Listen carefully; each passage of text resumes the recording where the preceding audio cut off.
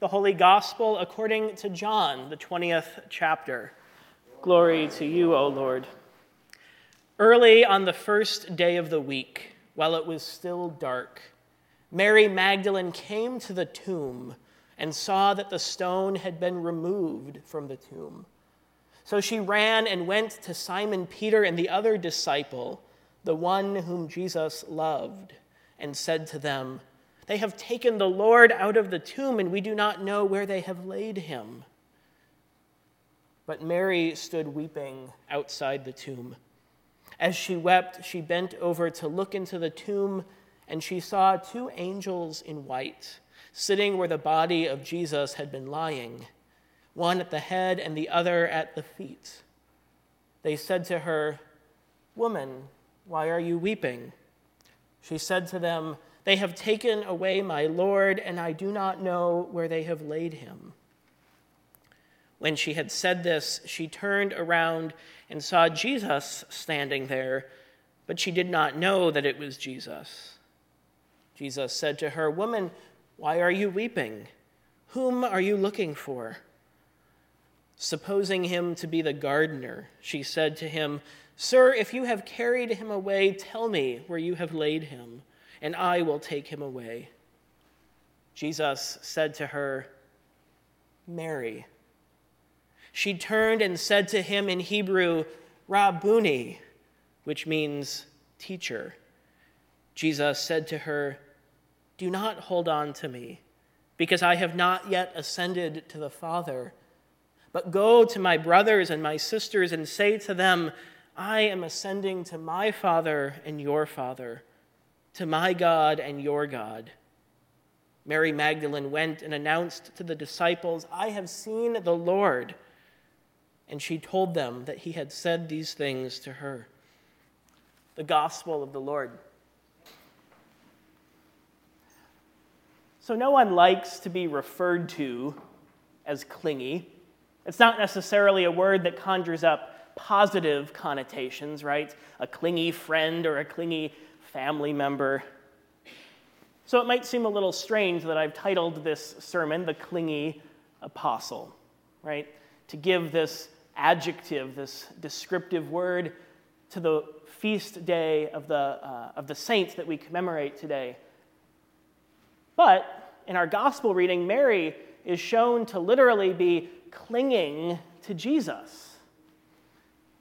So whatever we call it, I think one thing is clear from that story, that Mary's devotion to Jesus, to her teacher, her Rabboni, she calls him, runs deep.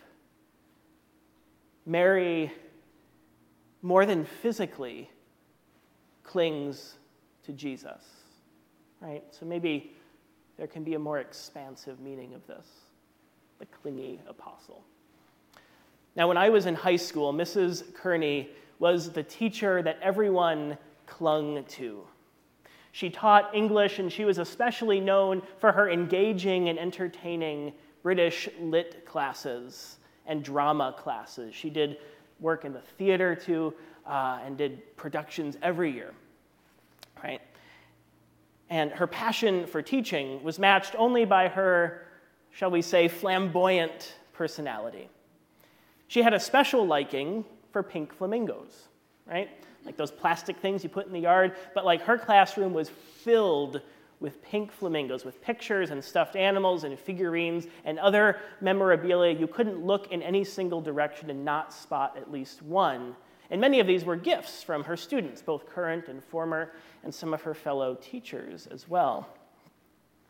And it also wasn't an uncommon occurrence for alumni after they had graduated to come back to visit her, right? Now, Mrs. Kearney was also our student newspaper and yearbook advisor. And next to her drama kids, I think her journalist and editorial kids really occupied her inner circle. And so you can imagine my delight when during my senior year I got to be a part of the yearbook staff as none other than the academic section editor. Super cool. But this was like my highlight of the day that year, because I think it came at the end of the day, yearbook. And so it was just kind of a nice time to we did a lot of work, right? But it was just a nice time to kind of socialize, be a part of that sort of inner circle. Now, just before my senior year, Mrs. Kearney was also diagnosed with ovarian cancer.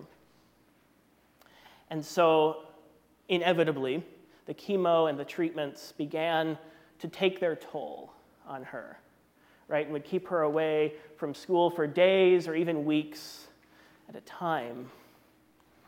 But the remarkable thing is that she never really seemed to let her guard down. She remained as vivacious and full of life and engaging and passionate about teaching as ever. She kept teaching throughout 3 years of chemo treatments. She died a couple of years after I graduated high school. And when her funeral was held, it was a remarkable thing to be there, surrounded by so many of her former and current students. I came back from Chicago, where I was in college, even with another classmate of mine that had also graduated a year ahead of me at the same high school. And just being in that space was a reminder of the impact she had had, that this was a teacher that people clung to, right?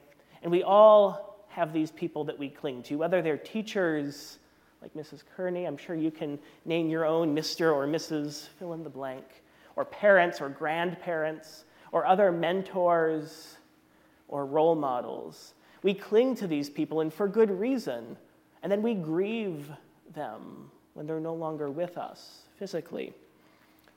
And so I think this helps us to understand Mary's grief, because Jesus was the teacher, the rabbi that she clung to. And so she grieves for the teacher who had such an impact on her, who changed her life.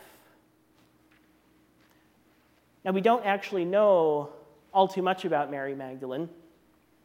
She only is mentioned 12 times between all 4 Gospels. And a lot of those mentions are repetitive. So, for instance, in all 4 Gospels, she's named as an eyewitness to the death, the burial, and the resurrection of Jesus, right? Such as the story we heard today. But her backstory is much more murky, right? So she's one of the few women who's named explicitly as a disciple of Jesus. And that's no small thing for a woman to actually be named in the Bible, and she gets that distinction.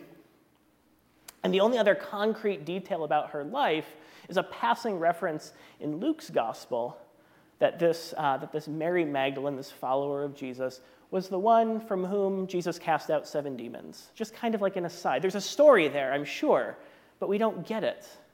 So we're left to wonder about what that was like.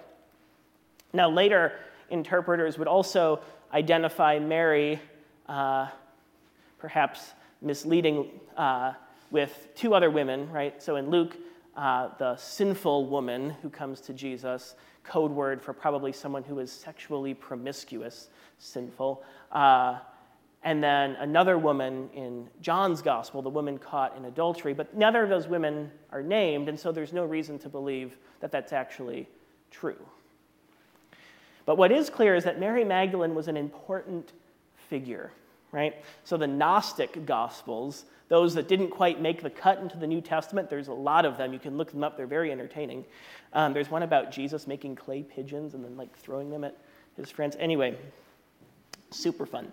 But these Gnostic Gospels ascribe great importance to Mary Magdalene as a disciple. So in one of these Gnostic Gospels, Mary is Jesus' primary conversation partner, the one who keeps the plot moving forward.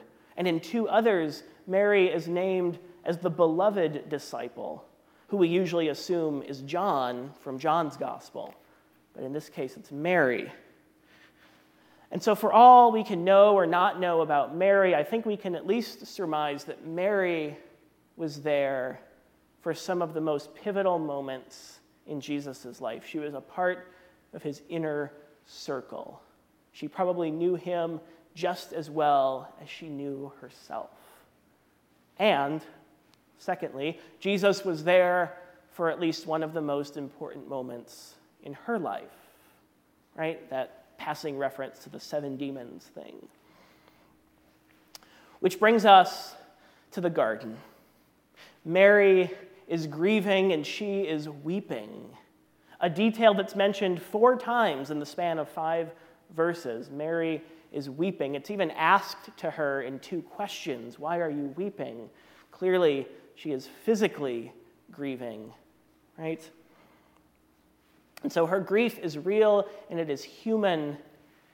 And anyone who's experienced the death of a loved one knows Mary's grief. And then when she arrives early that morning at the tomb, only to discover that the one she's grieving for, that his body is gone, imagine that, right? She grieves all over again. And then even when Jesus appears, it's peculiar. She can't recognize him, this person that she once clung to, right? That she probably knew better than herself. She doesn't know who he is.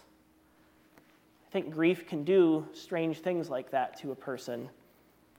But she doesn't recognize him until that moment, one of my favorite moments in the Gospels, when he says her name, Mary. And then all at once she knows, she recognizes him. She cries out, "My teacher." And she clings to him. And no wonder she clings to him, because she's already had to say goodbye once before, right? And so she clings to him as if to say, no, not again. I can't say goodbye again. Mary clings to Jesus. She clings to the teacher who healed her, the teacher who drove out 7 demons from her, who knew her struggles, who saw her as a person, and who invited her into the life of being a disciple. Now, where we might expect a happy reunion, we instead get these jarring words almost. Do not hold on to me. It seems a little harsh, right? As if to say, don't be clingy. But here, I think, is one more lesson from Mary's teacher. Go to my brothers and my sisters and say to them, I am ascending to my Father and your Father, to my God and your God. And that seems a little vague and a little nebulous, and we know that it's connected to a story that comes later. But notice the sense of relationality, the sense of relationship here. My Father and your Father, my God and your God. This is what John's gospel has been trying to tell us from the very beginning, that Jesus is the Word of God who became flesh and dwelt among us, that Jesus is the very God who became human in order to show us what it means to be in relationship with God and God with us. That promise of a deep, abiding relationship with God didn't die on the cross, but is alive at the tomb. The relationship of the Father with Jesus, and Jesus with the Father, and the Father with us, and us with each other. The relationship that Jesus shares with his Father, with his God, is meant for all of us. That's John's Easter good news. That's John's Easter proclamation, that God is with us still, and not even death can get in the way of that. That is a promise worth clinging to. And Mary Magdalene gets it. She doesn't hesitate for a moment to go run and tell the other disciples, I have seen the Lord. God is with us still. Now, in bodily form, Jesus couldn't stick around forever, but he doesn't leave us alone, just as he never left Mary alone. Do not hold on to me, as if to say, don't cling to me, to my body, but cling to the promise of relationship and the promise of the gift of community in me. Do you sense the difference? It's so much more profound, I think. Now, the first Sunday that I served as an assisting minister at my home congregation in Chicago, be like the role of a worship assistant here, we interred Elvina's ashes in our memorial garden. And I can remember holding her urn, this simple black plastic box with a little white pall over top of it, as we processed out at the end of the service into the garden. And this was a woman that I was holding who I had never met. She died before I joined the church.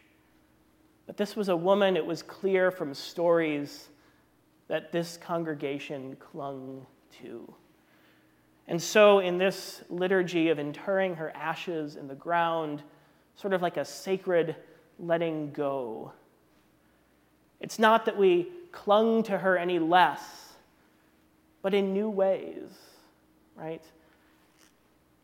Through the passion for service and serving our neighbors that she instilled in our congregation, through the social justice endowment fund that was set up in her name, right?